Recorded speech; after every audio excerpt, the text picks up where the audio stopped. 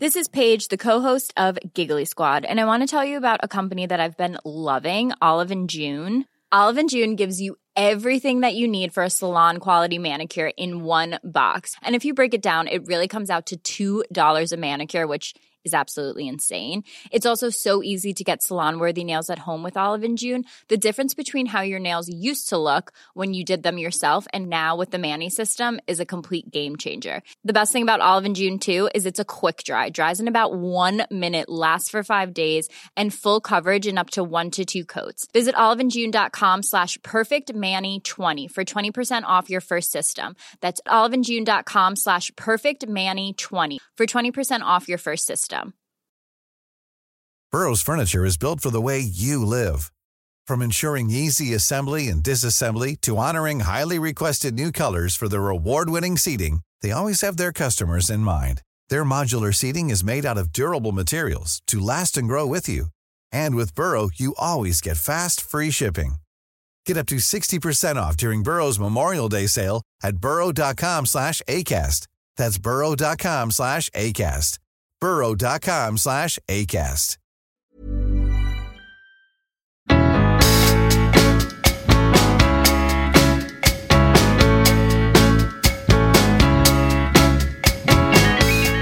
Välkomna till det 29:e avsnittet av podcasten Nya låten tillsammans med mig, Pontus de Wolf och Acast. I dagens program träffar vi Andreas Moe som är ute med sin nya singel Something Right.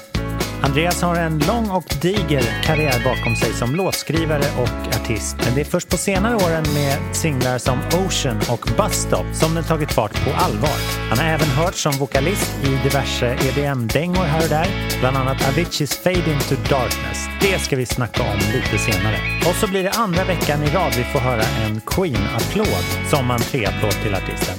Bara en sån sak i toppen.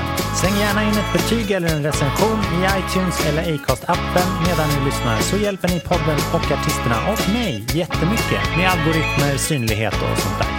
Men nu ska vi inte wastea någon mer tid, för här är han, den välklädde, skäggiga, långhåriga, snygga, ursympatiska, skönsjungande gitarrkillen Andreas Moe. Tack så mycket. Vad kul att ha dig här. Kul att vara här. Äntligen, jag har liksom jagat dig lite ända sedan Bus Stop, din förra singel. Men du har varit out and about. Ja, jag har varit ute och rest och ute och spelat och framförallt varit i studion mycket också. Så roligt. Nedgrävd och jobbat på låtar och det tar aldrig slut liksom. Nej. Ska alltid ut med nytt såklart. Tur för mig och lyssnarna att du kom ut med en låt till som är nästan bräcker Bus Stop skulle jag säga. Fast de är väldigt olika. Ja, kul att höra. Man hör liksom på din musik att du är en trevlig jäkel. Aha. Så det, fastän vi inte har setts förut så har jag liksom sett fram emot det. Ja, vad roligt. Hoppas jag kan leva upp till dem. Ja, kan du konstatera det? Känner du att det så här... Jag är nog en trevlig jäkel, absolut. Ja. Det är jag nog. Sen om det avspeglar sig i musiken, det får andra avgöra. Det får man, men det har jag nog aldrig tänkt på. Jag snackade om det innan med dig här. Du kommer nog nämna mycket som jag inte har tänkt på. Ja, men så det var nummer 1 där då. Jag har aldrig tänkt på jämförelsen där musik och personlighet i och med en trevlig jäkel. Nej. Så, men kul. Nej, man brukar antingen så här diskutera, antingen är det mycket känslor eller så är det lite känslor. Inte direkt vad det är för känslor. Sådär. Eller kanske man vill förmedla lite melankoli och så. Ja, alltså det är väl klart man vill förmedla saker och ting. Men för mig så, det var mer tidigare i mitt liv, eller i min mitt musikliv. Att jag verkligen var viktigt för mig att förmedla någonting. Och det skulle finnas ett djup och kanske till och med någon mystik och ett mörker i det och sådär. Men sen, jag vet inte, ju äldre jag blev och ju mer jag höll på så insåg jag att det finns någonting väldigt härligt i saker som är väldigt enkla och raka också. Och att det behöver inte vara så otroligt komplicerat. Och det gäller egentligen allt i livet för mig. Ja, verkligen. Alltså, varje låt behöver inte dissekeras som en David Lynch-film. Liksom. Nej. Och det här enklare tilltalet, det kan ju liksom rymma mycket mer mellan raderna också. Absolut. Så att det kanske förmedlar bättre. Om man som lyssnare får stoppa sig själv, sina egna känslor där. Se hur de klingar liksom. Om man har proppat det alldeles för fullt så är det ju bara du, så att säga. Ja, helt rätt. Intressant. Det är även dagen precis för din release-kalas här i Stockholm. Ja. Hur känns det då? Det känns jättebra. Jag har aldrig haft en releasefest förut. Det är jättehärligt. Ja, skitkul. Och kul att få släppa den här EP:n.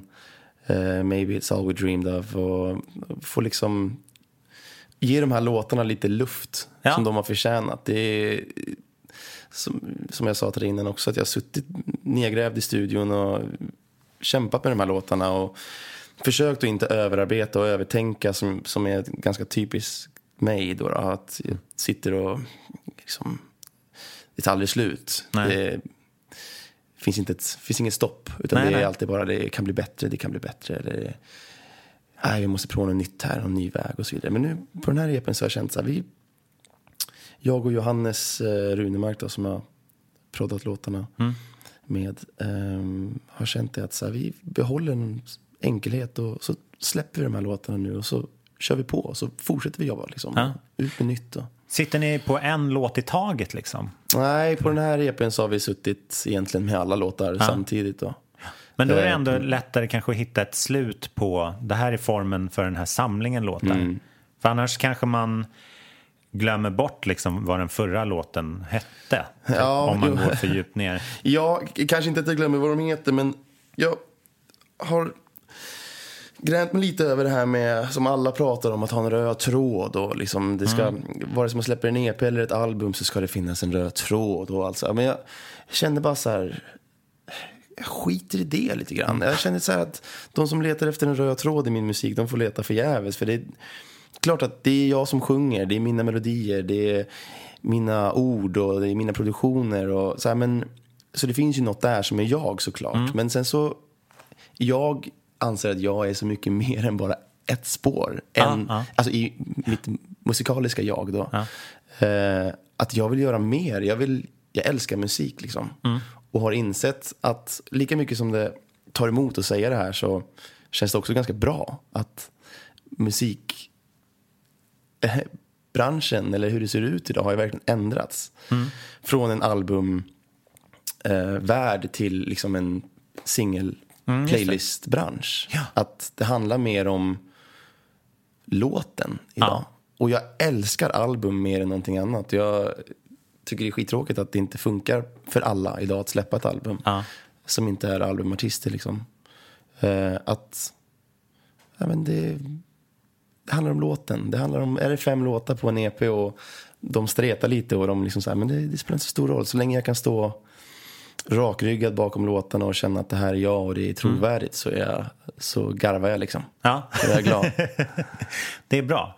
Jag tror att vi har hållit lyssnarna tillräckligt långt på halsen nu, för nu tycker jag vi ska lyssna på din låt så att de har en färskt i öronen medan vi diskuterar den sen. Perfekt. Men först måste jag ge dig en uppgift som jag ger alla här. Och det är att välja ut en applåd som jag ska lägga in när du kommer in i programmet. Så du får alltså välja din egen. Vi kan ha 5 eller vi kan ha 400 eller vi kan ha 40 000 pers här som... Ja, men ge mig en riktigt fet arena-applåd. Ja, men det är klart du ska ha det. Ja.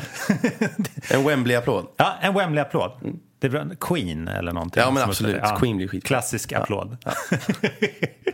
Vad roligt. Men här kommer din låt. Something Right.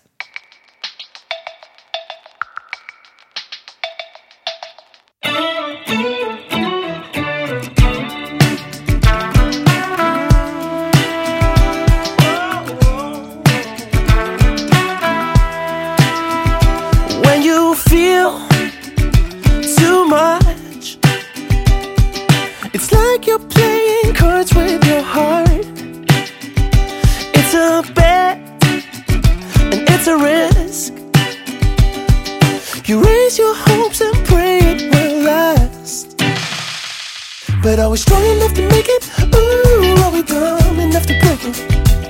But then you turn around and say it. Oh, did I hear you right? You say we should stop before it's too late. 'Cause you think we're at the moment where hearts break. It's a fine line to define if we're about to make another mistake. Or if we're finally doing something right. 'Cause it feels so right.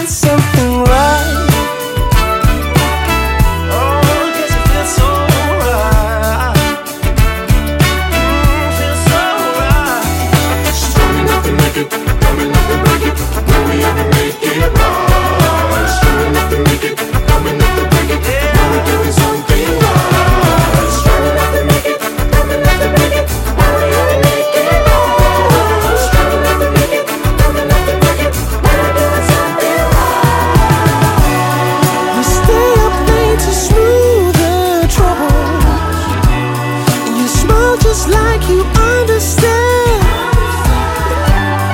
And the second that I think it's gonna be alright, alright. You say we should stop before it's too late, 'cause you think we're at the moment where hearts break. It's a fine line to define if we're about to make another mistake. You say we should stop before it's too late, 'cause you think we're at the moment where hearts break. It's a fine line to define if we're about to make another mistake, or if we're finally doing something right.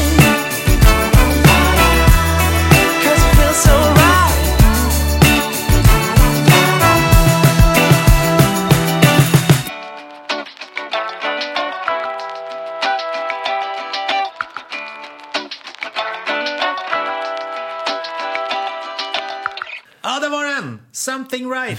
Ja, det var den. Jag känner mig alldeles varm inombords. Ja, jag med. Även fast det regnar nu så är solen här på något sätt. Ja, absolut. Ja. Det är sommar. Hur blev den så här lycklig och frisk liksom i sin... Den är väldigt citrus, eller hur? Ja, den är supercitrus. Ja. Kolsyrad citrus. Ja, kanske till och med. Det är så här limoncello limonata, eller Ja. min favoritdryck för övrigt. Ja. Nej, inte limoncello. Det heter San Pellegrino heter den ju. Ja. San Pellegrino limonata. Skitsamma. Det får du beställa på Sidospår. releasefesten. Ja, verkligen. Om det är någon som någonsin bjuder mig på en läsk så är det San Pellegrino. Kom ihåg det nu, alla lyssnare. Hur den blev så här lycklig.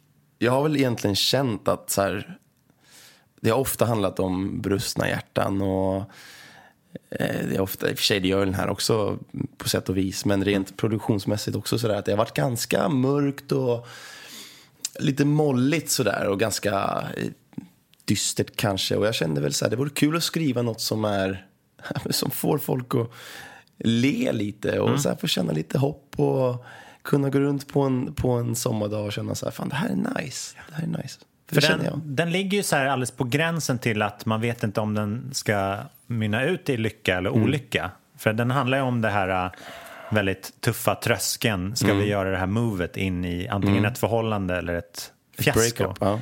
Rent textmässigt och så. Precis, och sådana texter tycker jag är väldigt roliga att skriva när det är inte helt självklart hur det kommer sluta. Nej. Eller hur det har börjat, utan det är, jag anser att den är hoppfull. Jag känner hopp liksom. Jag kommer ihåg när vi skrev den också att jag ville på något vis, och det är precis så jag känner i livet eller i ett kärlekssammanhang, att försöka att se hinder och motstånd som någonting som kan liksom förgylla och, men som får ett förhållande att bli starkare och att man tar sig förbi hinder. Du kan omöjligt ha ett långt förhållande och aldrig någonsin ha stött på ett problem. Nej. Det känns som att du bara bygger upp till någonting, som att det finns några spänningar och enligt mig skulle det inte finnas några problem eller hinder eller sådär, så vart är spänningen då? Nej, precis. Det är någonstans, det kanske låter lite hårt, men om inte risken finns att det ska ta slut så finns det inget riktigt att jobba för liksom. Nej, verkligen. Förstår du vad jag menar? Ja.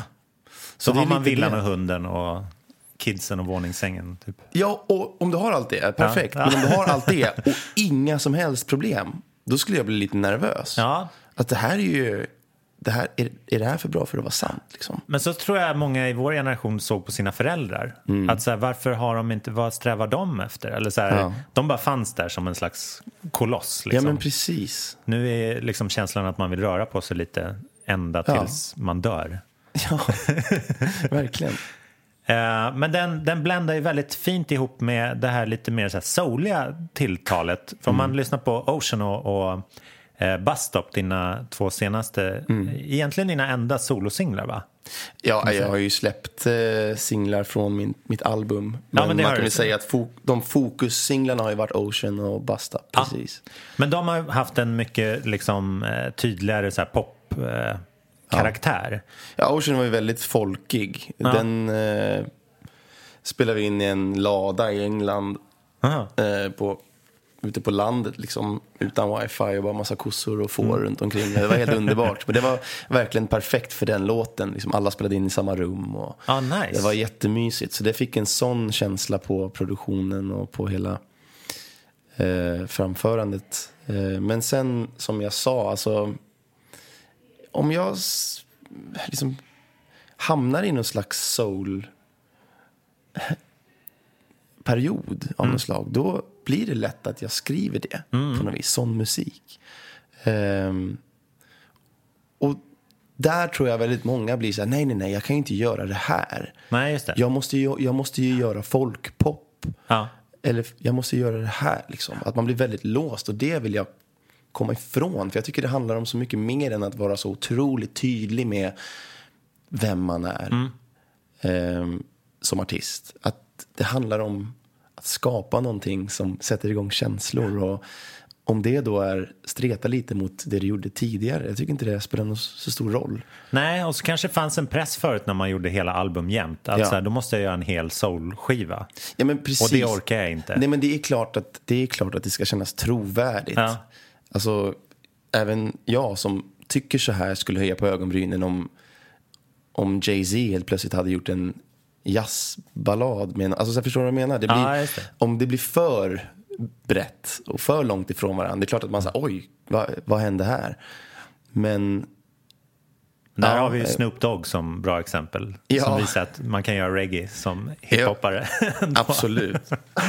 Men nej, men det är som du säger, det här är lite mer soul, det är lite mer picked, det är lite mer sådär glatt liksom. Och jag tycker att jag har insett vikten av att göra något man tycker är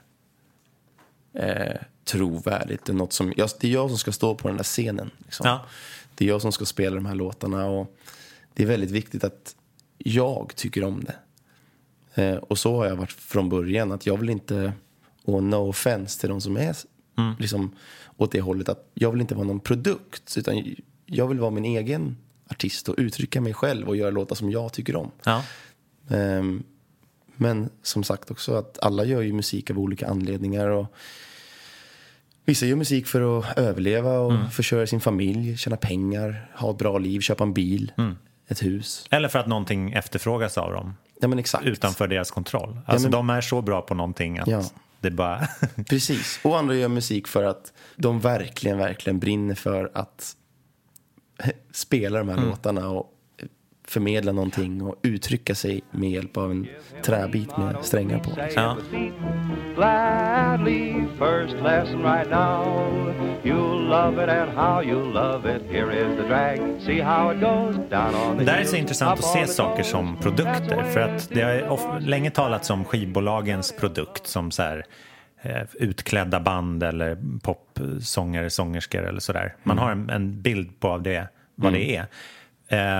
Samtidigt kan man ju vara sin egen produkt om man gör sig själv till någonting som är så stramt och liksom bestämt att man aldrig liksom tänjer på gränserna eller gör någonting för att liksom överraska egentligen. Och här är det nästan som att låtarna blir dina produkter. Jo. Och att du liksom... Ja, men verkligen. Men jag tycker den största skillnaden är, det är ju svårt att genomskåda en produkt ibland. Alltså en produkt, man kanske inte ska labla någon så hårt som att du är en produkt, eller kanske inte ens värdera det som att det är något dåligt eller bra, utan en produkt för mig är en person som kommer in till ett skivbolag och har till exempel en bra röst men inga visioner och inga direkta så här, men jag vill vara så här eller så här, utan skivbolaget eller vissa personer styr den här personen som en produkt, att du ska göra det här och så gör du det. Och sen kan du såklart ha en tydlig bild, och du kan göra det själv som produkt, som du säger, att du kan göra det själv som en person som är jättetydlig, som gör ett visst sätt och verkligen håller sig vid det hela tiden i allt du gör, i image, i intervjuer, i låtar och sådär, i texter. Men den största skillnaden där, som jag tror att de flesta genomskådar, kanske omedvetet, det är när det kommer till trovärdighet och live-framträdande. När man står i publiken och tittar på en artist och tänker att det här var grymt. Ja. Shit, vilken röst. Shit, vilka låtar. men jag får ingen feeling. Nej. För att det är något som stretar emot. Det är något som stramar, det är något som är fel. Och det tror jag är att det inte känns äkta och att det inte är trovärdigt och att artisten vill komma till slutet bara. Ja, men inte riktigt vill göra det där.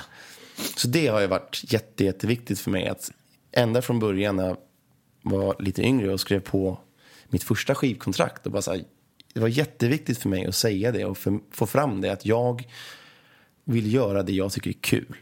Och om inte det passar, då är vi inte rätt för varann. Om ni vill att jag ska gå något annat håll eller göra någonting som jag inte vill göra, då får ni hitta någon annan och göra det med. Utan jag vill göra det här.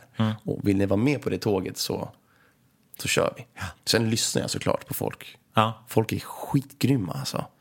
Det är lätt att tro att man har koll på allt. Men jag har insett det att det finns folk som är experter i det. Man ska lyssna på människor. Ja, men visst. Men lika viktigt att sin egna artistiska åsikt är jätteviktig. Även om du inte är proffs. Även om du inte är så bra på att diskutera eller föra fram din åsikt. Så är den otroligt viktig. Och den ska man ta hand om. What your diamonds cost you, everybody knows. Som vi var inne lite på så är din solokarriär ju ganska ung. Men du har ändå liksom haft en lång musikkarriär kan man säga. För att man har ju hört din röst i en massa låtar tidigare. Den har hamnat i så här, vilka är det? Så stora Tiesto, John Desson och kanske framförallt Avicii. Ja, just det. Fade Into Darkness. Och där är ju din liksom röst i första rummet, inte du som person kanske. Hur känns skillnaden där när du liksom... Nej, men alltså först och främst så startade inte min soloartistkarriär med EDM och Avicii och Tiesto och Hardwell och sådär, utan det som jag tror att väldigt många inte vet, det är att det tar tid att bygga en artistkarriär. Inte för alla, för det finns ju många plattformar att bli känd inom situationstecken och idag, över en natt. Men jag har hållit på med mitt soloprojekt sedan jag var 16. Det är 12 år sedan. Och jag har valt att ta en lite längre väg, tror jag. Att jag har valt att bygga upp en publik med hjälp av spelningar, släppa musik som kanske är lite smalare. Inte valt att göra radiohits.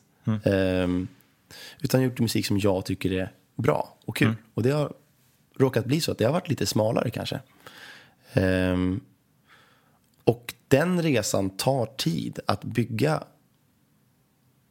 den grunden av liksom hängivna och trogna fans då, som verkligen gillar dig för den du är. Ja. Det är ju lätt ska jag inte säga. Jag värderar inte det här alls bra eller dåligt, utan om du väljer att vara med i Idol, som är en fantastisk plattform om du vill bli känd snabbt över en natt. Ja. Känd. Det är de personerna som lyssnar på dig och som gillar dig är samma personer som kommer lämna dig väldigt fort, tror jag. Ja. Så jag har varit väldigt rädd för alla de här alla de här plattformarna. Lika mycket som jag tycker att de är fantastiska för vissa personer som det passar, så har jag känt att det passar inte mig, för jag vill någonting annat. Jag vill släppa min musik och känna att det är så här, känns trovärdigt och härligt liksom, och att folk ska känna det.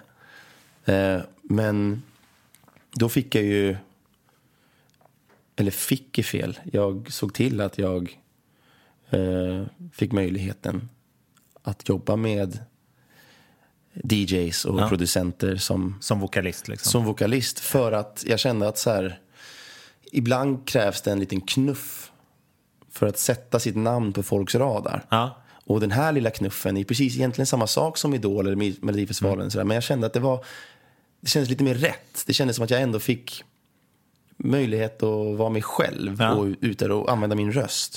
För att sen få personer, men det är det här jag gör. Jag håller på med den här musiken. Det är mer singer-songwriter, mer organiskt så.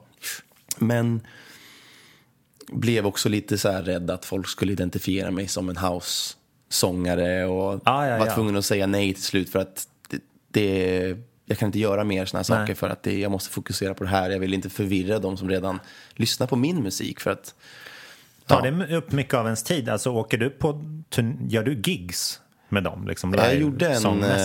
Jag gjorde en USA turné som sångaren från sångaren från Avicii då, sådär.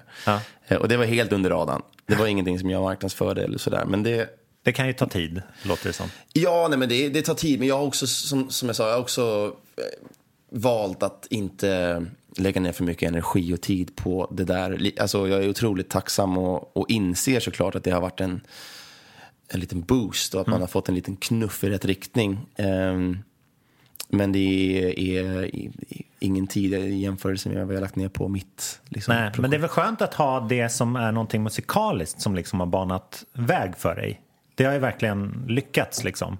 Ja, alltså men än en gång, det är musik. Alltså det är ingen... Jag säger att det inte är jag, men jag säger inte att det är dåligt eller att jag inte är stolt över eller att det är...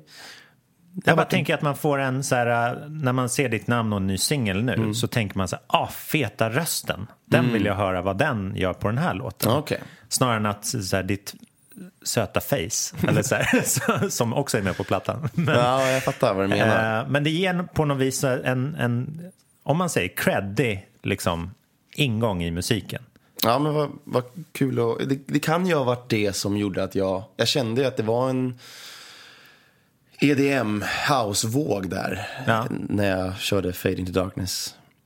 Att jag kände väl att så här, men det här känns ändå som du uttrycker det, kreddigt. Ja, om man ska ha något att göra de åren så får man väl göra det. Det passar ju bra. Det har ju gjort den låten bättre.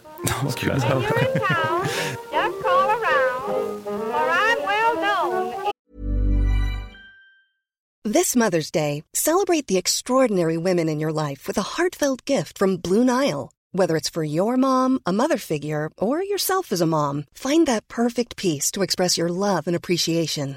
Explore Blue Nile's exquisite pearls and mesmerizing gemstones that she's sure to love. Enjoy fast shipping options like guaranteed free shipping and returns. Make this Mother's Day unforgettable with a piece from Blue Nile. Right now, get up to 50% off at BlueNile.com. That's BlueNile.com. I'm Sandra, and I'm just the professional your small business was looking for. But you didn't hire me because you didn't use LinkedIn Jobs. LinkedIn has professionals you can't find anywhere else, including those who aren't actively looking for a new job, but might be open to the perfect role, like me. In a given month, over 70% of LinkedIn users don't visit other leading job sites. So if you're not looking on LinkedIn, you'll miss out on great candidates like Sandra. Start hiring professionals like a professional. Post your free job on linkedin.com/people today. Burrow's furniture is built for the way you live. From ensuring easy assembly and disassembly to honoring highly requested new colors for their award-winning seating, they always have their customers in mind. Their modular seating is made out of durable materials to last and grow with you. And with Burrow, you always get fast, free shipping. Get up to 60% off during Burrow's Memorial Day sale at burrow.com/ACAST. That's burrow.com/ACAST. burrow.com/ACAST. In Chicago, men det gick ju till en gräns där jag kände så här att varje intervju man gjorde eller varje tv-framträdande så var det sångaren från Fade into Darkness. Så jag som då hade, många trodde att det började där för mig, men jag har ju hållit på och kämpat och tragglat med mitt projekt hur länge som helst. Med min gitarr. Och så kände jag bara att jag provar det här. Och så funkade det. Och så blev det liksom, kände jag att jag inte riktigt fick utrymme för min egen. Det fick inte samma uppmärksamhet. Och jag köper det. Jag köper det och det måste ta tid och så. Ja. Det är det man kan överraska. Så att man gillas för en grej så kanske man tror i dagens sociala medievärld att alla ens sidor ska liksom gynnas av det. Ja. Fast de gillar ju antingen ens kändisskap eller ens röst i det här fallet eller ens liksom det och det. Man har inte fokus för alla. Några kanske hängde med på ditt spår sådär. Ja. Men spännande historia. Ja, nu känner jag att det går verkligen rätt håll och att jag får mer och mer liksom uppmärksamhet för min musik och det känns som att det funkar bra. min mardröm är att jag ska få att jag ska ha en publik som gillar mig för min frisyr liksom. Eller för mina jeans. Det känns inte jag, och det har alltid varit så här, jag vill inte komma dit, och det har alltid varit så här, men då, om jag tar de här felbesluten, då kanske jag är där. Så jag har varit väldigt försiktig och orolig och valt att ta en mer, bygga det väldigt organiskt och så här ärligt, och det här är jag, och jag har på mig den här skjortan och den här t-shirten och de här slitna. Det finns ingen uttänkt image på mig, eller hur jag pratar i intervjuer, eller utan jag försöker att bara så här. Du är den där trevliga killen från Something Right. Absolut.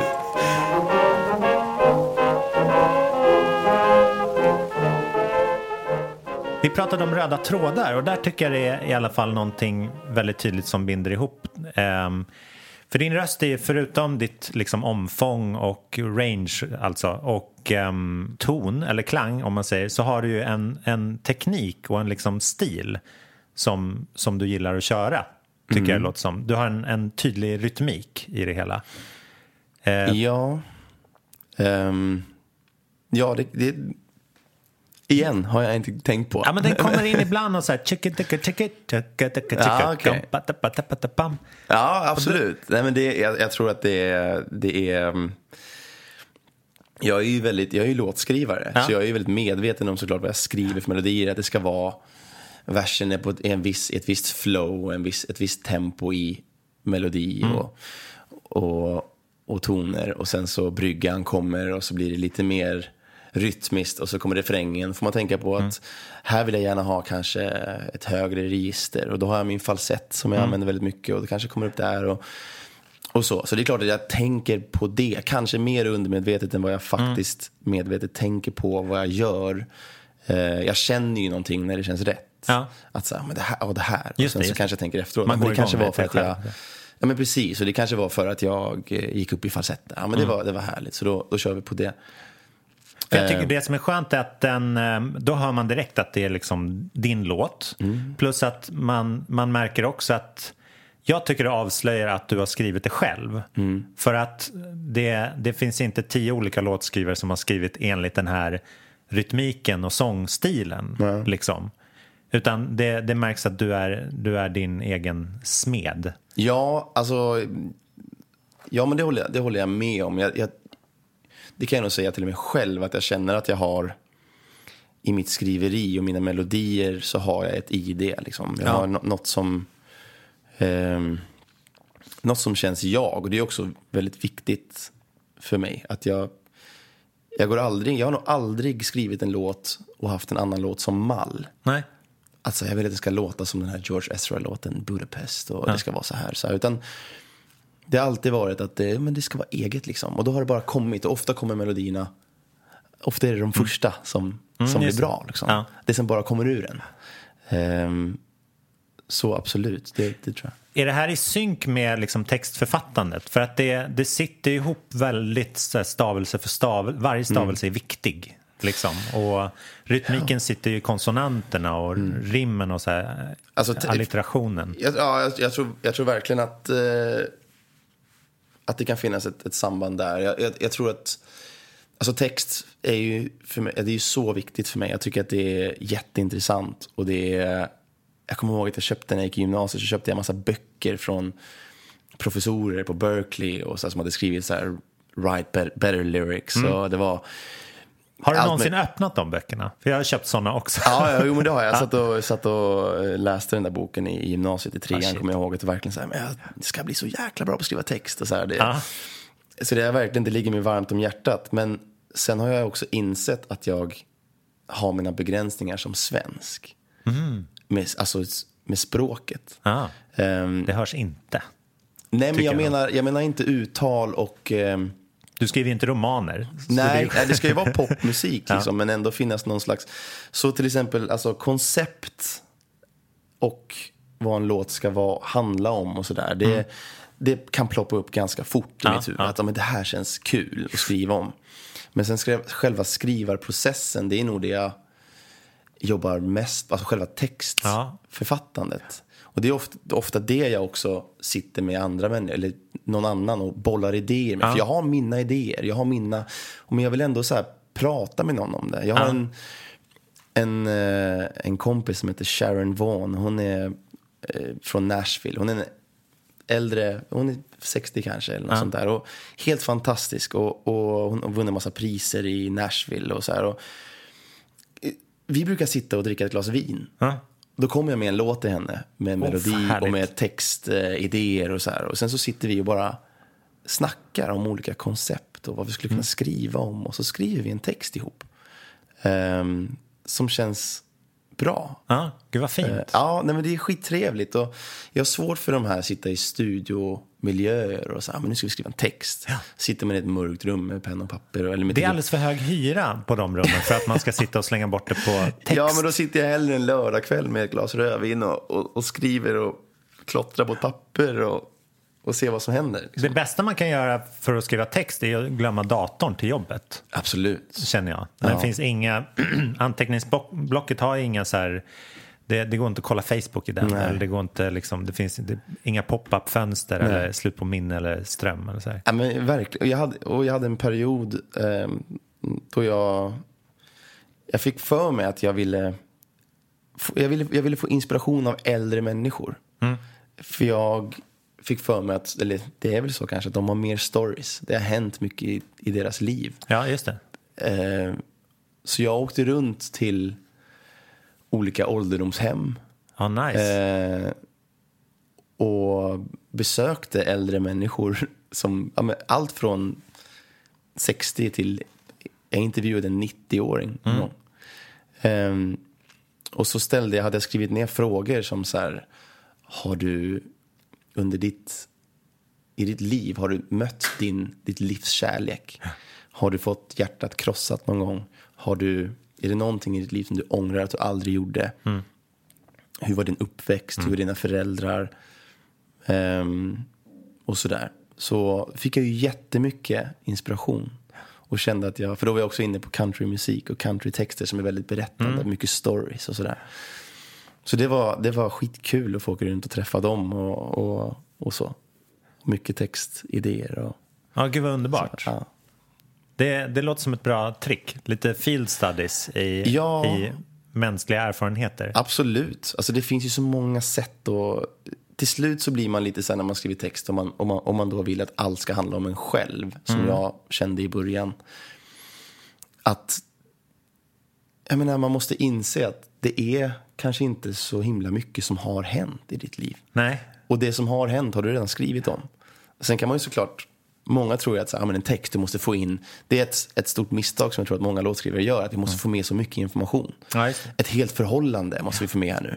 Men du kan få med en kväll i en hel text. Vad hände den kvällen? Vad sa hon? Vad sa du? Hur kände du? Vad kände hon? Och sådär. Vad ville du skulle hända? Vad Just hände? Det. Jag tror också att om man bara skriver om sig själv så tänker man inte på hur andra har påverkat och påverkar en. Precis. För att ens känsloliv är ju alla ens vänner och bekanta och de man läser om i tidningen och sådär. Det är inte bara vad jag gjorde senaste veckan och så lite som har hänt. Nej, men du kan läsa om någonting, eller du har en kompis som berättar någonting starkt. Och vad får du upp för tankar om det? För känslor? Alltså, det finns ju massa att skriva om. Det finns massa att ta in och få ner på papper liksom.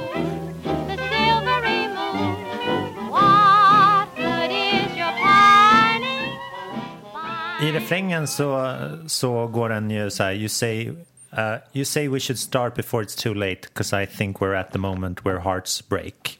Alltså, we should stop before it's too late. Ja, just det. Förlåt. Nej, det är ingen fara. Det är inte så lätt. Nej, men precis. Och det är ju precis det tror jag att vi alla någon gång har upplevt. Eller i alla fall de flesta. Eller hört om vänner som har upplevt att den ena i förhållandet är villig att ta risken. Det är ju såklart en risk att ingå i att starta ett förhållande eller någonting mer än vad man har just där och då. Det är nästan mer, man säger nej till alla alternativen. Ja, och snarare du än att man utsätter säger ditt ja till hjärta för, det kanske låter lite poetiskt eller cheesy, men du utsätter ditt hjärta för enorma risker när du bara öppnar det helt. Och här har du mitt hjärta. Det är ditt nu. Ja. Det är ju en enorm risk ju, som man tar. Men det är helt fantastiskt, det är den bästa känslan någonsin. Ja. Men alla är ju inte villiga att öppna sig så och bara vi kör. Utan många har ju på grund av tidigare förhållanden eller uppväxt eller har ju en mur eller de har garden väldigt högt upp för att skydda sig mot att bli sårad. Och då är det liksom, det blir en väldigt konstig situation då när den ena är villig och den andra är rädd. Vi har någonting väldigt fint, men jag är inte villig och jag vågar inte. Nej, just det. Jag vågar inte inleda det här med dig för att det liksom, jag är rädd för att kastas ner på backen. Där får man ju vara lite konstruktiv. För jag hade ett sånt förhållande tidigare som breakade som jag var så här rädd för att falla in till igen.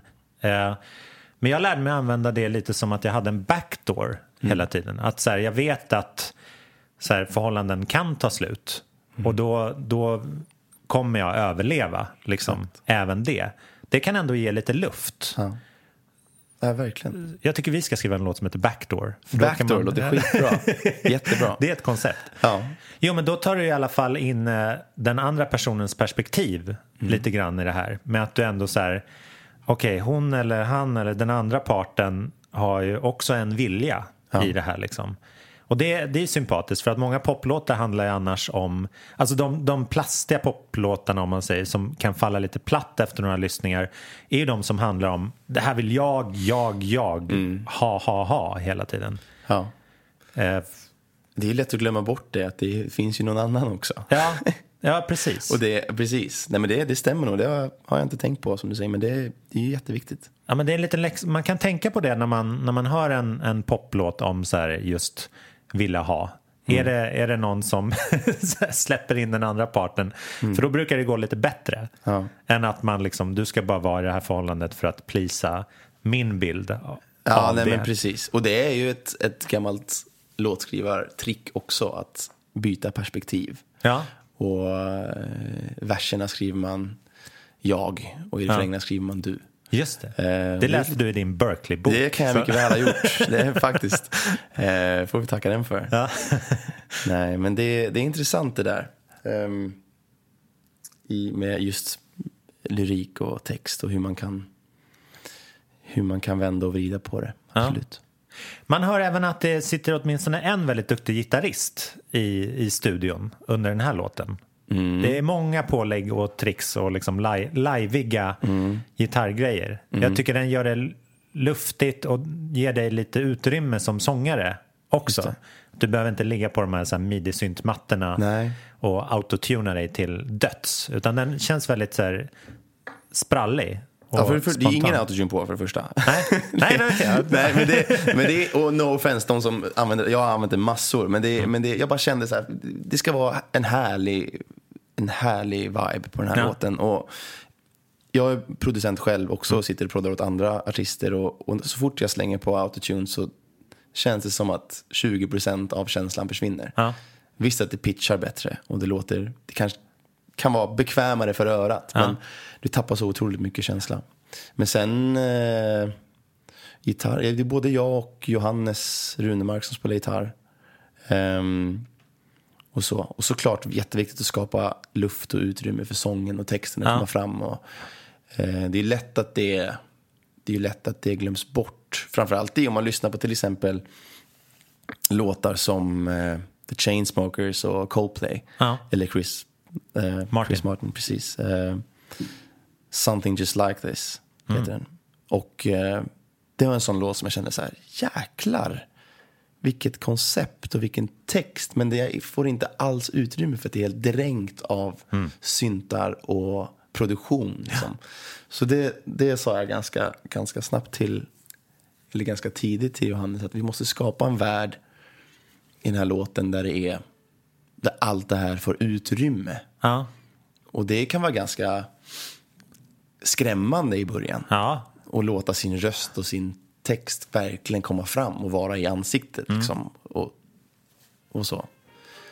Så men jag tycker det blir ganska fint ändå. Ja, det är underbart.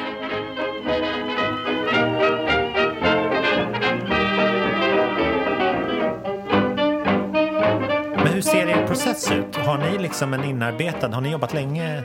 Nej, det är relativt nytt samarbete. Vi började jobba ihop förra året då jag satt och skrev massa låtar. Jag bestämde mig för till de här släppen som kommer nu att jag vill skriva massa låtar och sen skära ner det till, om det nu blir ett album till slut eller säg 11-12 låtar. Så då satt jag och skrev en hel sommar och försökte få ihop en 30-35 låtar och sen så fick jag bara kill my darlings lite grann och så. Men då var det en som jag skrev med då som sa så här: du, den här killen, det finns en kille som heter Johannes, ni skulle kunna skriva ett album på en dag. Oh, yeah. Ni skulle kunna sätta ner och bara, för han har så mycket idéer och han är så kreativ och så otroligt duktig att ni skulle passa skitbra ihop. Så då kontaktade jag honom och så satte vi oss i hans lägenhet och precis så var det. Vi skrev 3 låtar på 2 timmar som kändes bra. Det är klart att man kan skriva massa låtar och idéer, men det här kändes verkligen så här: wow, det här, vilken jäkla vad vi klickade liksom. Rent kreativt och vad vi ville och visionsmässigt och allt sånt där. Så då skrev vi massa musik och så kände jag så här: vi borde prodda det här ihop också. För han satt i en studio, en liten så här källarlokal ute mot Fryshuset. Och så började vi satte oss ner och så började vi prodda låtar och så till slut så blev det att men nu kör vi på det här. Nu är det vi som proddar det här och så blev det. Och så har det varit mycket så att jag har spelat in väldigt mycket demos hemma i mitt kök. Spelat in för tidigare i mitt liv. Jag hatar att vara beroende av folk. Det är bland det värsta jag vet. Att känna att jag kan inte göra det här själv, för jag måste låta någon annan göra det. Ja, just det. Så därför har jag lärt mig att spela in de instrumenten jag känner att jag behöver spela in. Jag har lärt mig att prodda och mixa så att det låter okej. Så att jag kan presentera det för någon liksom. Just det. Så ser processen ofta ut, att jag kommer det här är visionen liksom. Det här är en demo. Den behöver inte räddas. Nu gör vi den ännu bättre liksom. Och spelar in riktiga trummor. Tog vi in Johannes bror Gabriel som spelar trummor. Och sådär, inget fancy. Vi har spelat in liksom vi har spelat in kantslag på papperskorgar. Vi har slagit i väggar för att få till fina ljud. Och det finns liksom, när man hör de här låtarna, så jag skulle vilja att folk visste hur det gick till och hur det såg ut. Att det är liksom inte någon miljonstudio där vi sitter på en rooftop i LA med palmer. Nej, men verkligen inte. Jag spelar in sång 1 meter från Johannes när han sitter vid sin dator och skriker i hans öra liksom. Ja, cool. Och som sagt slå på papperskorgar och klappa mot låren för att få till någon slags beat. Och det är mycket sånt. Och jag tycker att det har kommit fram i låtarna. Att det känns liksom det känns lagom cleant på något vis. Det är lätt att man får det för rent, och då tycker jag att det saknas någonting. Det saknas någon nerv eller något smutsigt, något stökigt i hela podden som jag tycker borde finnas där.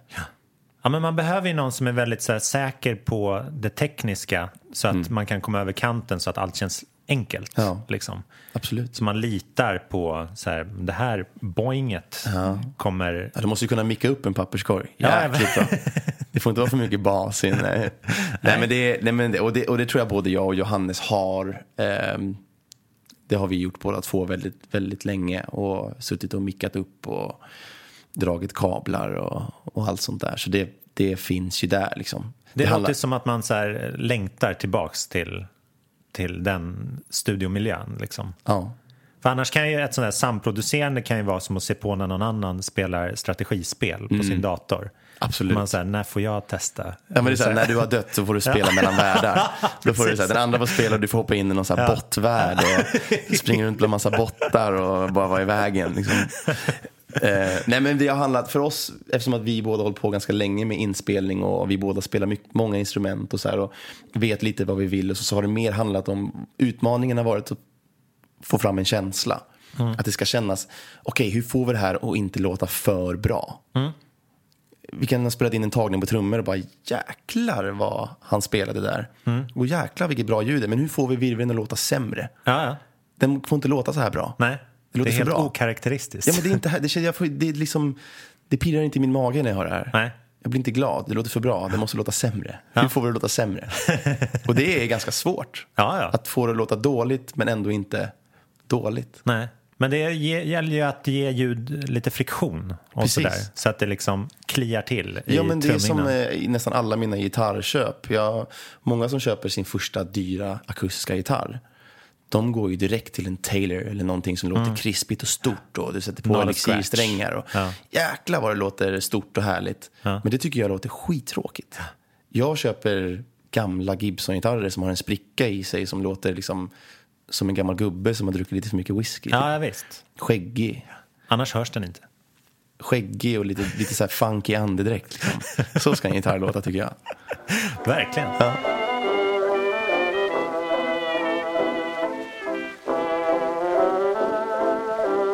Vad har den för framtid då, just den här Something Right? Nu ska du ha releasefesten imorgon och sen så far den runt. Alltså 3 veckor har den varit ute. Den är redan spelad 500 000 gånger. Ja, det är skitkul att den har fått sån support. Och det gör mig så otroligt glad. För man sitter ju där och hoppas att det ska liksom lyssnas på. Ja, men vad den har för framtid, det återstår att se. Jag ska såklart göra allt jag kan för att komma ut och spela den. Ja. Jag har varit ganska dålig på att spela, framförallt i Sverige. Jag har varit mycket utomlands och spelat. Ja, för din målbild är ju tydligt inte inom Sveriges gränser enbart. Nej, liksom. och det håller jag på att jobba på. Och jag har insett det att det är otroligt viktigt att vara och vistas på sin hemmarknad liksom, i Sverige. Det är svårt att hinna med allt. Ja, egentligen är det inte så svårt. Det handlar bara om att göra det. Det är lätt efter en Englands turné eller en USA-turné att komma hem och tänka att men nu har jag gjort en turné, nu kan jag ta det lite lugnt ett tag. Men du måste ut i Sverige, du måste ut och liksom spela. Och jag älskar ju att spela, men ändå har det alltid varit något så här att nej, nu ska vi släppa något nytt här. Och då genast har det blivit direkt att jag åker till England eller till USA, för jag har management och förlag och skivbolag i USA och England. Och så att det har blivit där först på något vis. Och det ska jag försöka, och jag måste skärpa till mig lite. Och handlar det om att liksom lita lite mer på sin katalog typ? Eller? Ja, kanske. Jag tror bara att det handlar om att ta tag i det och bara ut med det. Du måste liksom ut och spela. Att varje spelning, jag har varit lite så här, att varje spelning behöver inte vara en seriös konsert där du säljer biljetter och där det ska vara liksom så jäkla uppstyrt, utan bara ut och ställ dig på någon pop-up liksom spelning och bara ta med din gitarr och spela och så. Så det tror jag. Men sen så är det ju en annan framtidsplan för låten är att den ska ut i USA också.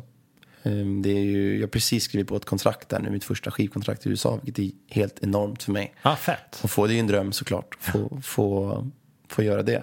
Andreas Moe. United States. Ja, men precis. Det är ju skitkul att få komma ut dit och spela och testa. Det är ju enormt där. Det är liksom, man får ju ta det med en nypa salt. Det är ju, du kommer dit och inser att det finns 1000 radiostationer i varje delstat. Typ, och bara, men herregud, hur ska vi kunna få ut den här låten här? Men då får man också börja definiera framgång, och man får börja definiera vad som är att liksom ha lyckats och ha gjort ett bra jobb. Du kanske gör fler vokalistjobb vid sidan om liksom. Ja, det tvivlar jag på att jag gör inom det närmsta. Nu skriver jag ju mycket åt dem, och det är inte jag som sjunger, men vem vet alltså. Som sagt, det är inget fel med något, tycker jag. Det är bara att köra på. Allt är musik, eller så länge det är musik, och så länge det är något så länge det är något jag kan stå för, något jag kan liksom stå rakryggad bakom, så är jag glad. Det ska bli spännande att om 70 år köpa The Great Andreas Moe Songbook. Ja, och det kommer vara jäkligt. Det kommer stå jag där har på den här också. Du vet, på Elgiganten där framme vid kassorna så finns det en låda med gamla CD-skivor och DVD-filmer. Då ligger den där 1490 för dubbelskiva med massa blandare, och den ska heta Ingen röd tråd bara. Ja, men det är fantastiskt. Jag ser fram emot det och alla dina kommande låtar. Och EPn förstås. Den kommer vi lyssna varv på. Hur många låtar är på den? Det är 5 låtar. Nice. Varav en är Ocean. Och det är kul för den har ju levt kvar i... Ja, den spelades in november 2012, tror jag. Right. Så den har... Jag tänkte det när vi bestämde oss för att vara med den. På stenkaka. Ska jag aldrig få gå vidare från den här jäkla låten. Det är helt sjukt. Men det känns ändå bra att ha en låt som... Där jag verkligen försöker att krama ur allt ur en låt. Liksom, och känna att så här, jag ger inte upp på den här låten än. Jag vill ha med den. Det känns fortfarande som att den har mer att ge. Och jag känner att den har en betydelse och en funktion i hela den här. Spelar en tydlig och stark roll i den här EP:n. Fint. Jag tror många låtar känner för att bli behandlade på det sättet. Ja, absolut. Det ligger en stor svart pool med ouppfyllda låtar här i Sverige. Andreas, tusen tack för att du ville komma hit och berätta allt om din nya låt Something Right. Tack så hemskt mycket. Vi ses. Det gör vi. Hej.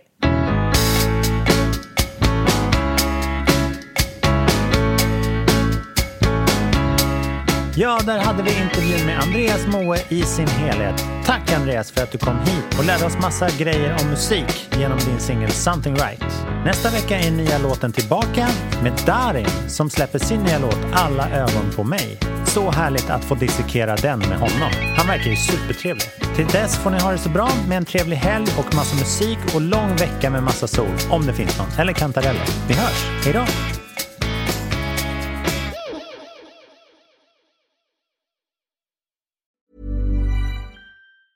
A lot can happen in 3 years, like a chatbot may be your new best friend. But what won't change? Needing health insurance. United Healthcare Tri-Term Medical Plans, underwritten by Golden Rule Insurance Company, offer flexible, budget-friendly coverage that lasts nearly 3 years in some states. Learn more at uh1.com. Planning for your next trip? Elevate your travel style with Quince. Quince has all the jet-setting essentials you'll want for your next getaway, like European linen, premium luggage options, buttery soft Italian leather bags, and so much more. And is all priced at 50 to 80% less than similar brands. Plus, Quince only works with factories that use safe and ethical manufacturing practices. Pack your bags with high-quality essentials you'll be wearing for vacations to come with Quince. Go to quince.com/pack for free shipping and 365-day returns.